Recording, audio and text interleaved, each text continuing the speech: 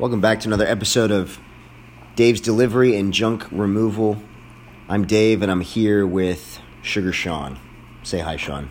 Hi.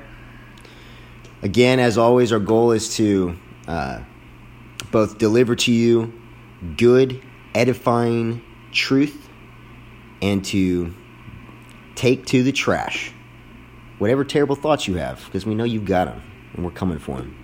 To begin, we're sitting beside Sugar Sean's nice bookshelf, and off the shelf, I grabbed John Owen Volume 1, because Sean believes in living excessively, exorbitantly. You know, early on he read John Piper, Wartime Mentality. Now he's overcorrecting. So he's getting entire book sets to put on his shelf. This guy's got all 16 volumes of the works of John Owen. Thought he was getting everything by John Owen, but missed out on the entirety of his Hebrews commentary. So, good try, Sean. But I grabbed volume 1, The Glory of Christ by John Owen. Sean, have you read this volume, or is it just there for decoration? Yes. It's there for decoration. And I've read it. Nice. Well answered. Quickly, tell us about it. Should people read this volume? If so, what should they expect? Why is it helpful? Yeah. A, yes, they should read it. Check. B, does listening count? It does not. It would also probably put you to sleep if you listen to it. You need a pot of coffee, and you need to start reading the King James, because it's just really going to help you in terms of understanding. Why? Unpack that, yeah. Just better language. So guys who wrote better than guys who write today, we're just not used to it as much. So it is really helpful, and it's just a better Bible. Yeah, reading the King James regularly builds you up in your Christian discipleship, and with your Christian discipleship, builds you up as a reader, and in so doing opens up doors in the backs of wardrobes to whole new worlds, not called Narnia, but called the Puritans. Yeah. And called John Owen. Yeah, so specifically in The Glory of Christ with Owen, the book can pretty much be fairly summed up by saying, if you have a problem, look to Jesus. If you want to be sanctified, look to Jesus. If you want joy, look to Jesus. And a guy like Owen is so helpful because, that's a Christianese statement that everyone knows to be true. But a guy like Owen pushes you to apply that deeper and more profoundly than a lot of times we're willing to do ourselves, or we've been trained to do ourselves. And so reading a guy like that, reading a guy like Owen talking about the glories of Christ gives you insight more than you had into the scriptures, into who Christ is, what he's done, and what it looks like to apply that to our lives in a multiplicity of areas. Give me a quick explanation, again, just by way of intro to the book, to whet appetites out there. What does it mean to look to Christ? Because I can't see him. Yeah, so it does not mean looking at a picture.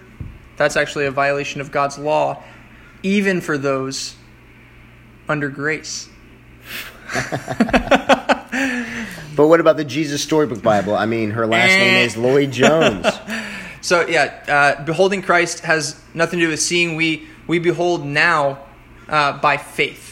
We behold in heaven, we'll behold Jesus for who he is in his glorified state. When we are glorified, we'll behold him by sight. But now we behold him by faith. So what it means to behold Jesus, to look upon his glory, to look upon the glory of God in the face of Jesus Christ, is to, from the scriptures, understand who he is and what he's done. So look at who he is, the begotten Son of God, born of a virgin.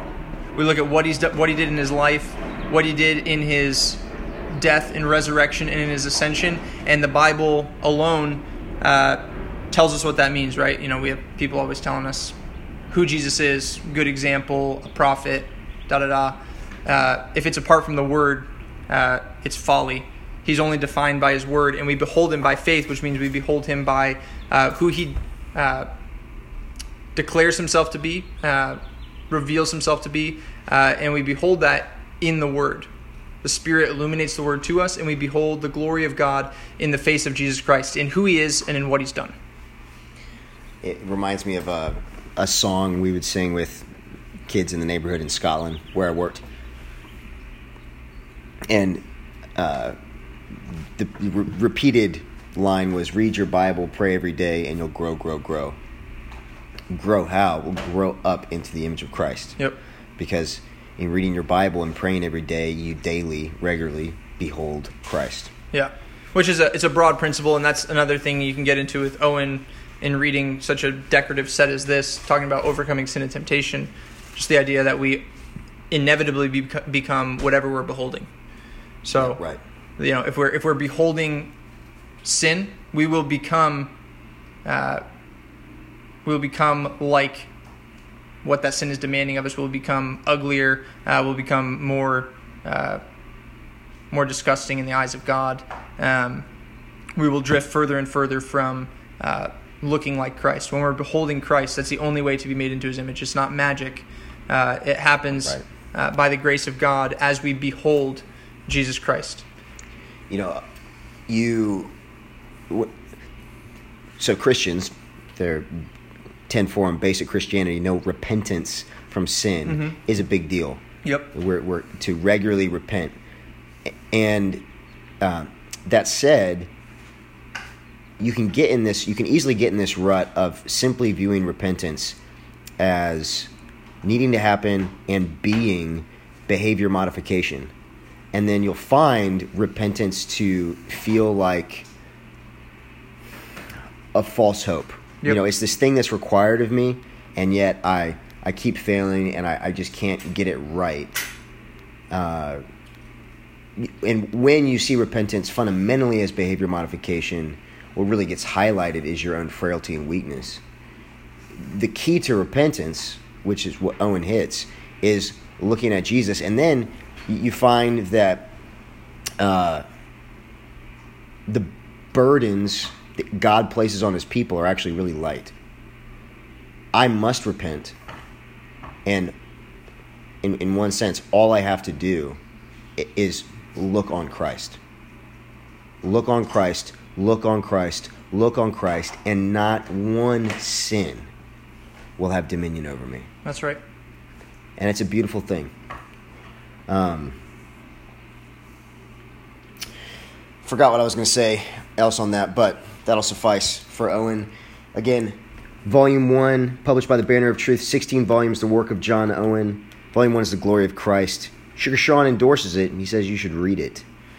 And again, when you pick it up and you find it crossing your eyes, the lines blurring one with another, just know all you have to do is get yourself a King James, and all your problems will be solved. You might have noticed, this is a total aside, not related to what we're going to hit as our topic today, but you may have noticed while Sugar Sean was talking, the sound of an airplane. We are recording presently under a flight path, and so we get regular airplanes flying overhead here. And when the whole coronavirus shenanigans started to unfold, I got out of Dodge, went over to the East Coast to spend time with my brother and his family. Yep. And so I got on multiple planes, both there and back, and was survived. And survived, still alive. And I've gotten a cough since, but I think it was because of breathing in all of the sheetrock, the drywall. That'll do it. Yeah, I think it's less corona time and more just breathing in fiberglass and sheetrock, which is probably healthier for me. But I'm in an enclosed space with these people. It's totally deemed legal to assemble in such a manner by the powers that be. Mm-hmm. And how funny is it that I'm supposedly not allowed to gather in an enclosed space for church. Right. So I can gather in an enclosed space for travel, but not for church. All kinds of things. Because, let's be honest, church is not all that important, right? We can take it or leave it. It's not really essential. Now, we've obviously been hitting that topic a lot. Yeah, and one thing on that, while we're on it. Hit it. Because it's still relevant. It's kind of funny, this idea that there's a lot of Reformed brothers kind of holding out on that idea chiefly because the church isn't being singled out, right? This conversation from their side, this conversation would be totally different if the church was being singled out. Are you referring to Jonathan Leeman's wonderful article? Those kind of guys, yeah. Yeah. Like, it would be totally different if the church was being singled out. That would be, without question, it's time for, as everyone likes to call it, righteous rebellion. Uh-huh. Right. Which, and let's be real, just as an aside, we would not refer to resisting tyrants as rebellion. No.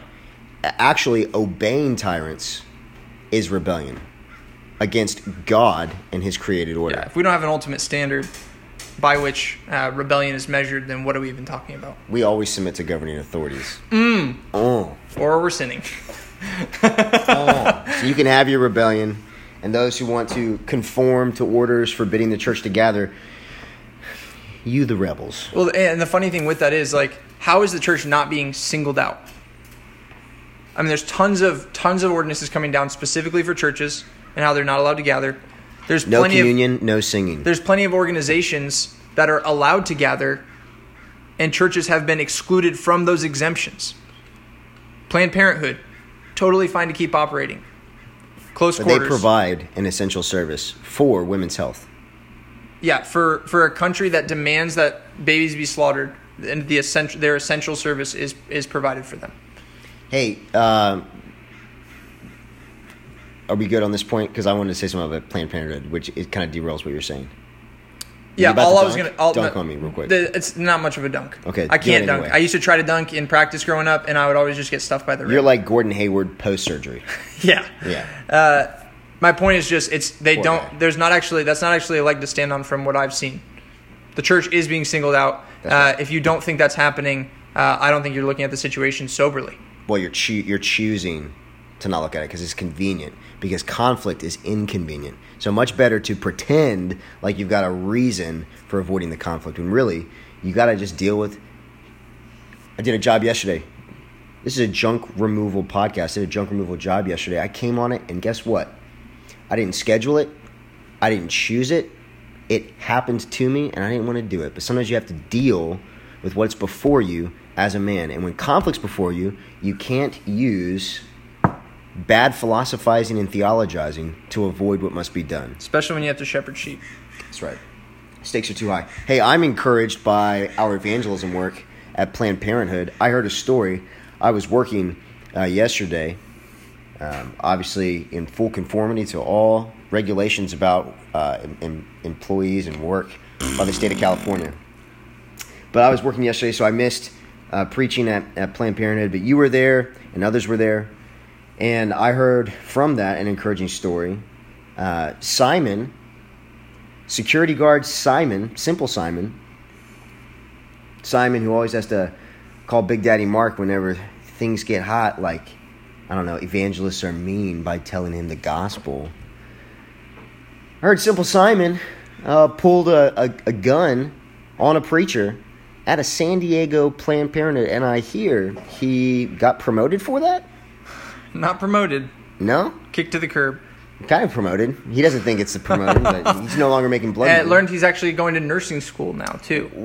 That is awesome. Yeah, just going to be that protector of life that he is. That's fantastic. He's done that frontline work of just defending Planned Parenthood with a gun at his hip. You know what? It kind of makes me nervous because I'm not so worried about his gun, but if I'm ever in the hospital where he's working and he has to give me a catheter, I'm sure he's going to get his payback on me. But I'll make sure to soil the bed and make him clean it. Yeah, it's secondhand information, but from talking to a brother who is a trustworthy guy, no reason to fabricate anything or make something up.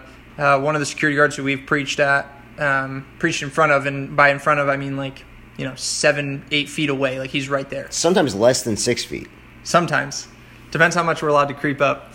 Because they have some very arbitrary laws on where we're allowed to stand on the sidewalk there, which we do our best to honor because... Arbitrary laws, we'll come back to that.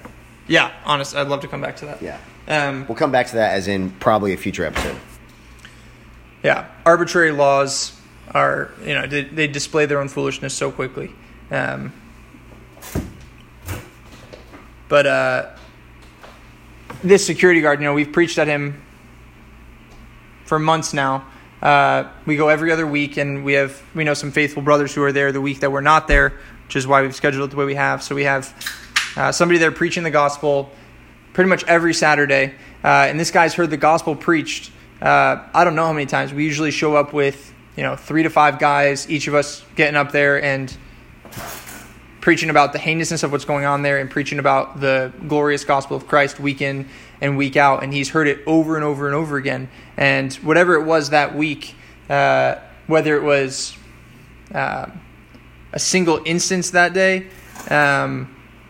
which it could have been, that's totally a possibility, something that preacher said that really triggered him, but I doubt it, because we've said everything there is to say. Talking about even just he's a black guy. Hey, that's how good at preaching we are. We have said everything there is to say, baby. We're killing it. If there's we one are thing, so good. If there's one thing I don't expect Dave to do, it's to leave a punchy insult to a security guard off the table. So whether or not we said everything we're supposed to say, let's probably just say not. We've made a lot of comments about how small his gun is. His gun. But we've Coming talked from about a guy with tiny hands. We talked about the reality of what Margaret Sanger, the founder of Planned Parenthood, set out to do. Wipe out minorities, which includes blacks.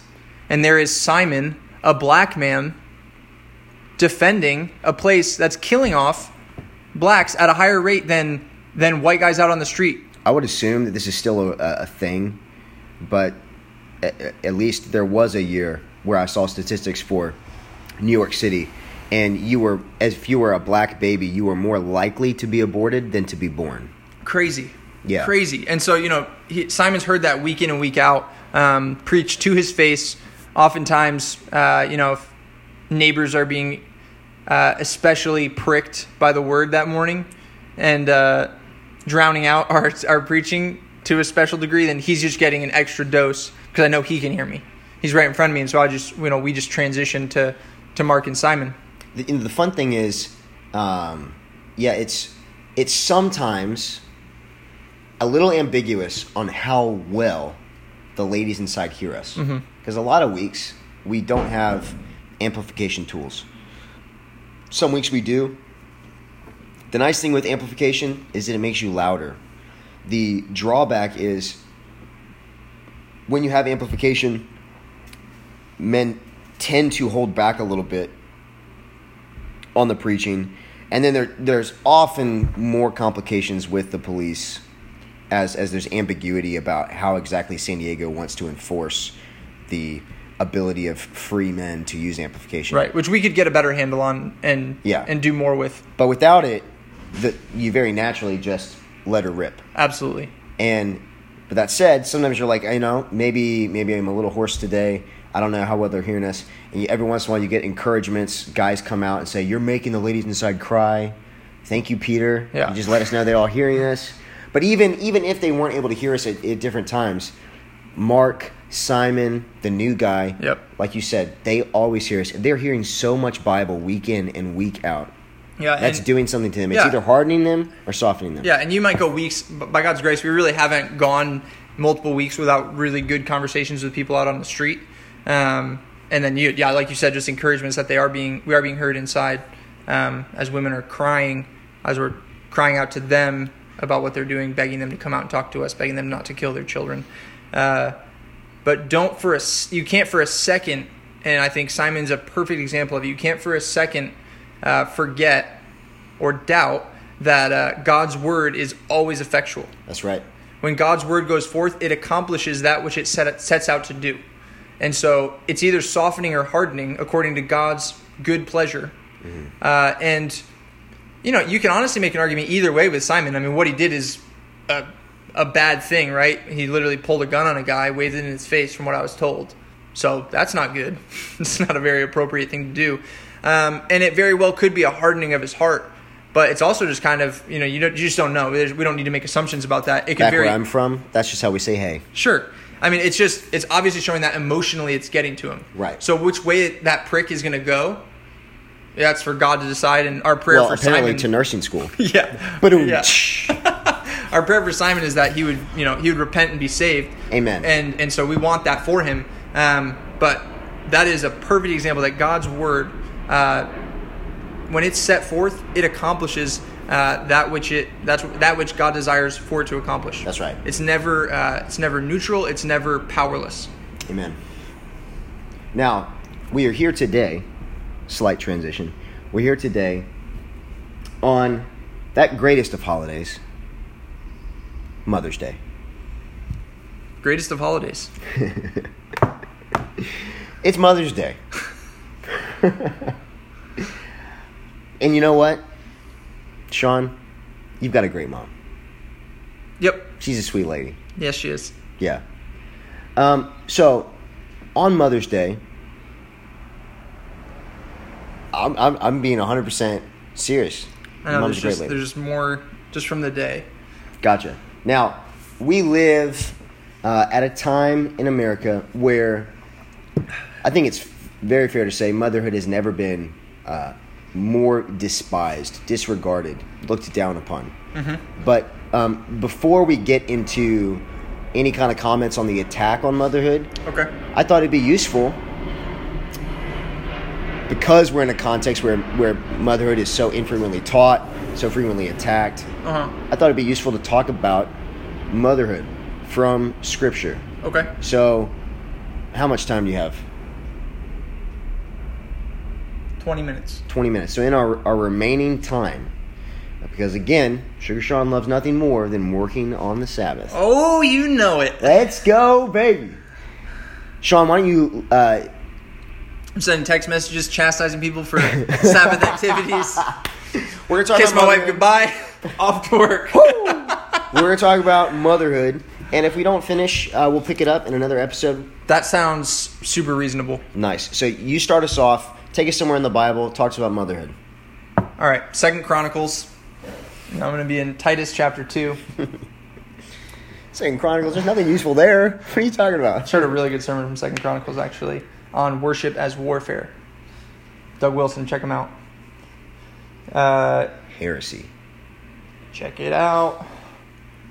Titus chapter 2, starting at verse 3, working up to verse 5. The aged women likewise, that they be in behavior as becometh holiness, not false accusers, not given to much wine, teachers of good things, that they may teach the young women, so this is older women teaching younger women, to be sober, to love their husbands, to love their children, to be discreet, chaste, keepers at home, good, obedient to their own husbands, that the word of God be not blasphemed. Sometimes you're reading the Bible and you know, like if let's say you were preaching this, right? Yeah. And there's some parts of the Bible where just reading the passage raises the tension level. You know, imagine just reading Ezekiel 23. Right. Right? You just feel the tension rising. Yeah, it's like I didn't get to preach this morning, but I did lead our church in corporate prayer, and in the supplication portion, I, prayed that the women in our church would be marked by this text, and I just read what I just read. It didn't, it's one of those things, I think it's a Paul Walsh quote, though I'm sure many people have said it, I didn't like your interpretation of that passage. And he just responds by saying, I just read it. I'll just read the Bible to you. Oh, that's happened a number of times. Yeah, and so it's one of those passages, it's like, keepers at home. Well, why don't you keep that to yourself? It's like, no, it literally says that. Like, we're all Christians. And the Bible says you have to be obedient to your husband. Now, I'm sure the ESV says something different there, but no. leaving that aside.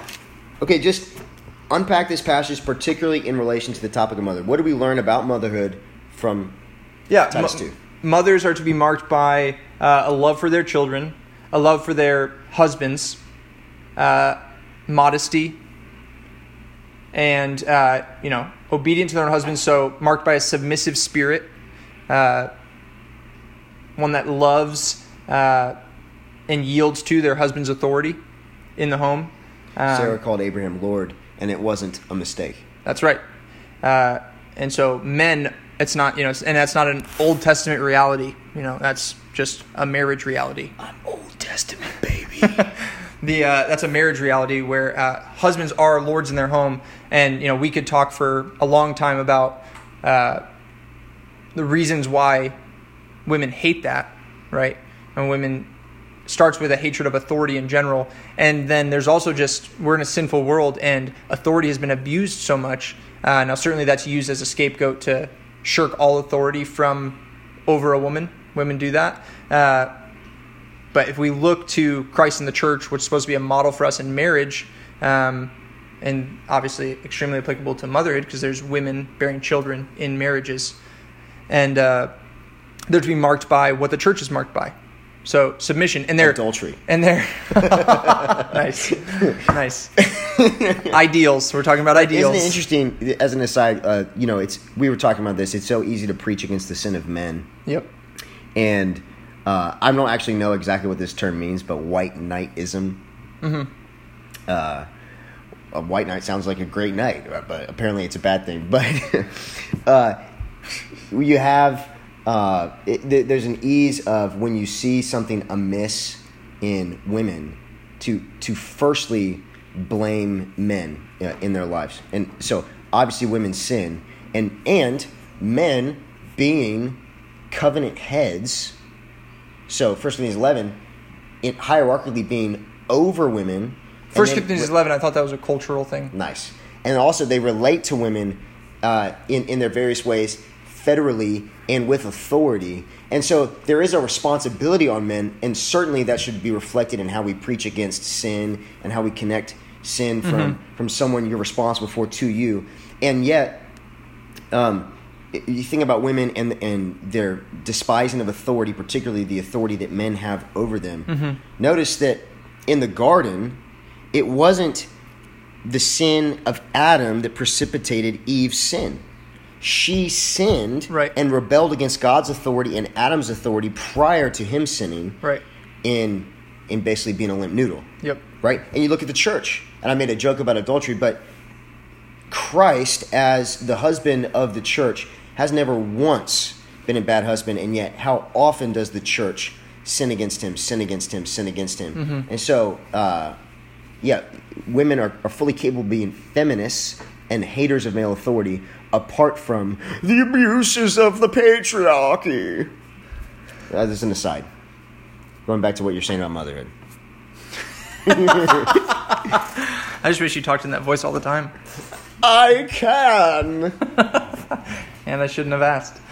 And so, I mean, and it makes sense, just a point on what you're saying, it makes sense in terms of a swing if we're, trying to understand and recognize the reality that men have authority. And so then, therefore, jumping out and addressing that as preachers. Because it's there, and it's a higher authority. That's right. And so we're going after it. Yeah. But it's not the only authority. Yeah. Or it's not the only responsibility, I should say. Right. And so there's his authority, and therefore a greater level of responsibility there, and a different type of responsibility just to the individual. Self-government. To the individual, because people are actually responsible for their own sins, even if they're women. Don't believe it. Well, it's true. All right. and so it's just. Are you saying that women who get abortions are not victims, but also murderers? I am saying that. Wow. And are you saying that women who disrespect their husbands are not just victims of lame husbands with potentially great or not great mustaches, but also sinners? Yeah, it depends who you ask. Gotcha. Yeah.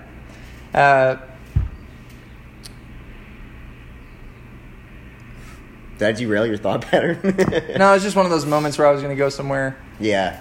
But, all right, I'm just going to go back to the text. Yeah, that's a good idea. So, to be discreet, chaste, keepers at home. That tends to strike a nerve. Keepers at home. What the Bible's talking about with that is that it is a woman's primary responsibility. Not that she can't work outside the home at all, but her main responsibility, and really the main way she fulfills, to love her children, to love her husband and to love her children, which has already been, commanded in verse 4 for older women to teach younger women to love their husbands and to love their children. The way they fulfill that is by being keepers at home. Taking care of their home, ensuring that their children are raised up in the fear and admonition of the Lord, while a husband is working to protect and provide. So obviously a husband primarily is responsible to make sure those things are taking place in the home, but the way they're carried out is by a godly wife. A godly wife is going to be heading up a lot of the day-to-day discipleship of children. I don't know where it went, but you got this family worship outline that starts with catechism, and for a while on this mirror behind us, I should look at the camera when I'm talking, but on the mirror behind me, you used to have catechism questions written out. And you know, the reality is when you go to work, whether it's a weekday or the Sabbath day, you know, being absent on the Sabbath, really then catechizing the children falls on, and this is for any working man, you go to work, you're trusting your wife to train up your children, to catechize them, instruct them in the word, to basically carry out your will for their lives while you're gone. Yeah, it's a pattern that husbands need to set. And, you know, like Doug Wilson talks about this in some of his marriage books, but just talking about how pigeonholed we can get sometimes on provision as a husband, right? Well, you go out and provide, but you throwing bread on the table when you get home and then go and sit on the couch is not providing. You need to provide in every avenue that a family needs. So physically, certainly, but also spiritually. And so, you know, part of the way you set up a wife to be a good keeper at home and to love her children well is by the time that you are home, spending that well and actually investing that time. So seeing that time as an investment time, not your break time. It's not your break time after work. Sorry you had a long day. Oh, are you tired? Oh, here's a popsicle. Yeah, you know, pray to God. He gives grace. He gives strength. And then love your children and love your wife well so that she's not left to do those things herself. But I'm tired. You know, your wife is not going to do as good of a job catechizing and, you know, washing your children in the Word, filling your home with song, unless you're the one leading the charge on the songs that are sung in your home, the catechism you're using. She doesn't want to set that agenda. Women aren't made to want that. She wants to carry out your agenda. Right, and watch what happens when you set up a godly woman in that direction. You know, pointing her in the direction and then allowing her to fill the space. Because a godly wife will fill the space with great beauty. That's right, like building a Bible stand. Yeah, I'm reading from a Bible stand. My wife made it. Yeah, she went out, she cut down a tree. She used an axe and a saw and a sander. And then she knows how to use a screwdriver too. Pretty impressive. I find something interesting from this passage, to go back to the passage again. Okay. So again, firstly, aged women. So it's biblical to identify some women as old. Aged women. They are to be teachers. Yep. Publicly before the congregation. So Jen Wilkin, Beth Moore, Amy Bird, they figure something out. Well, what are they to teach? Well, big shocker, the curriculum that they teach is what we find. The good things they're to teach is defined by verses 4 and 5. So what theology, are they to teach? Theology proper? Yeah, that's right. They're to teach the practicalities of womanhood. They're to disciple younger women in womanhood. And when Paul fleshes out what is womanhood, the presumptive structure of godly womanhood that older women are to train up younger women to excel in: marriage, motherhood, marriage and motherhood.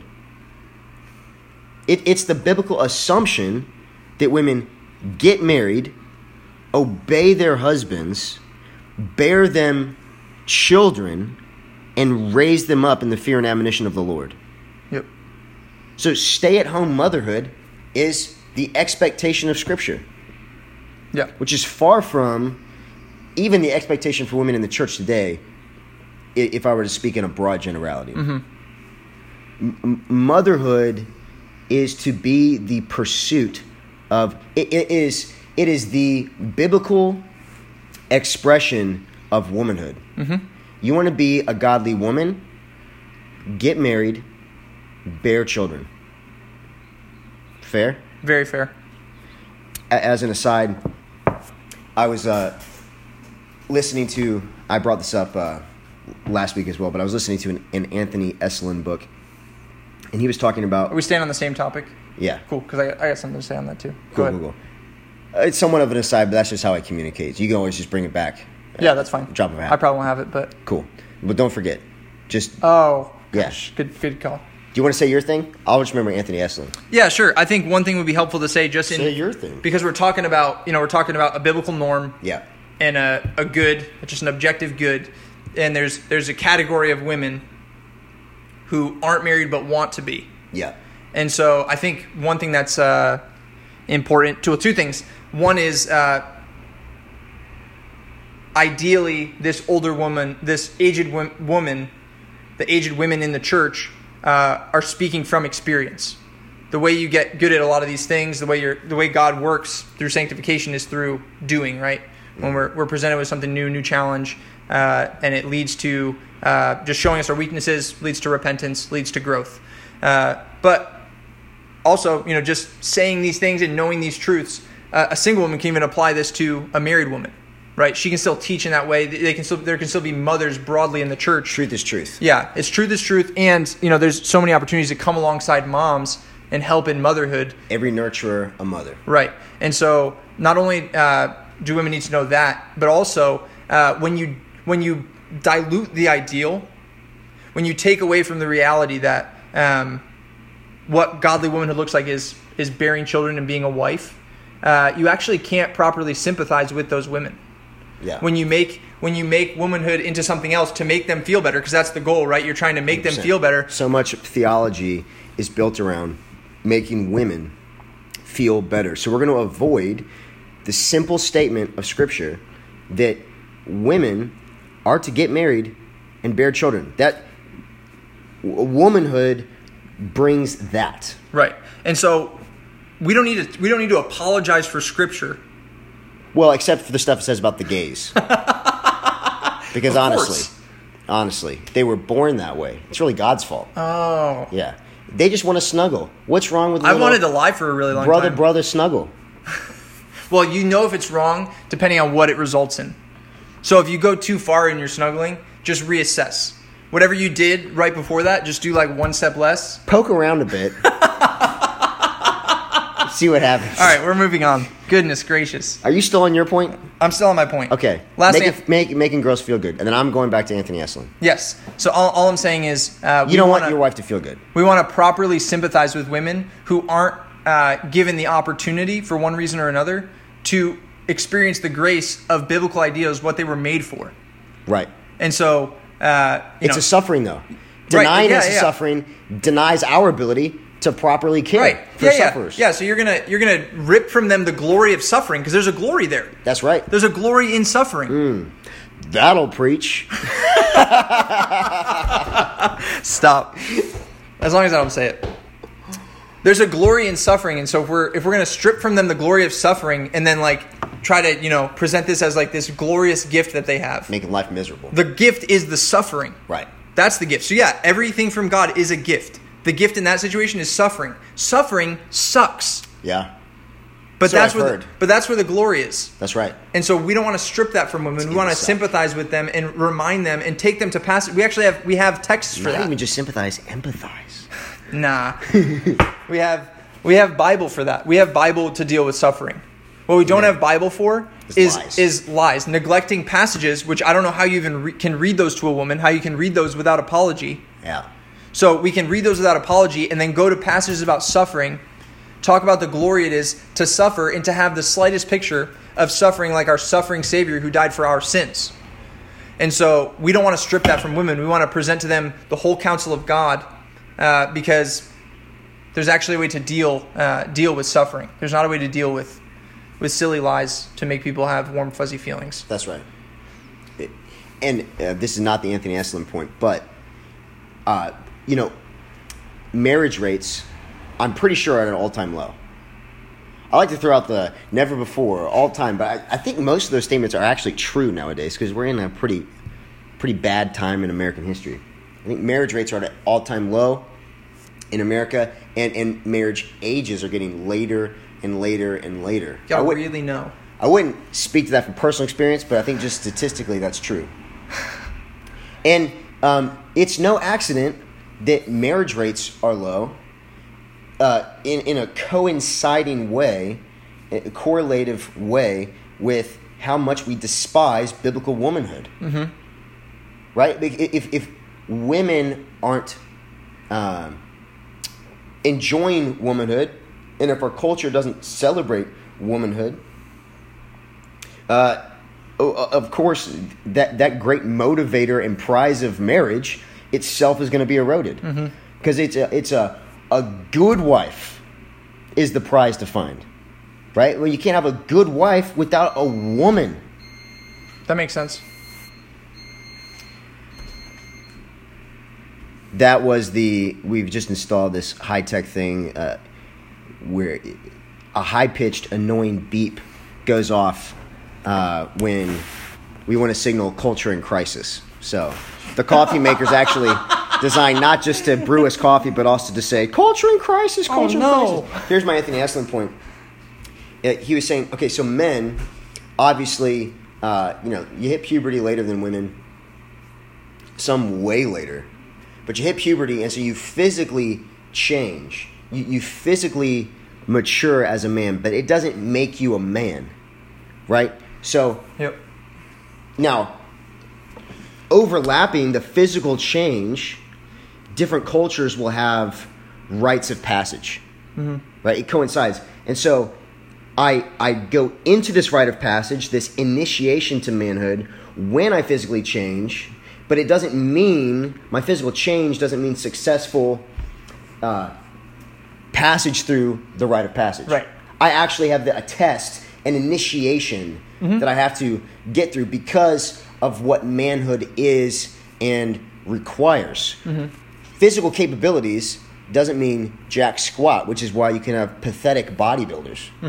Right? Now, physical capabilities are really important to carrying out the responsibility of manhood, but manhood requires much more, which is why every culture, and it'll have different kinds of rites of passage based on how pagan or Christian it is, but it's going to have a rite of passage, right? Now, go around the world, and Anthony Eslin was just remarking how women come into physical maturity earlier than boys, but they don't have the same rite of passage attached to the physical change. They come into physical maturity and then are. They come into womanhood, Anthony Eslin was observing, simply with physical change. Because what is signaled? A man, you could see him broaden out his shoulders and fill into his hands and feet, which didn't take me long. Small hands and small feet. But you see this boy fill out physically, and it does not mean that he is fit to be a man, that he's able to be a man.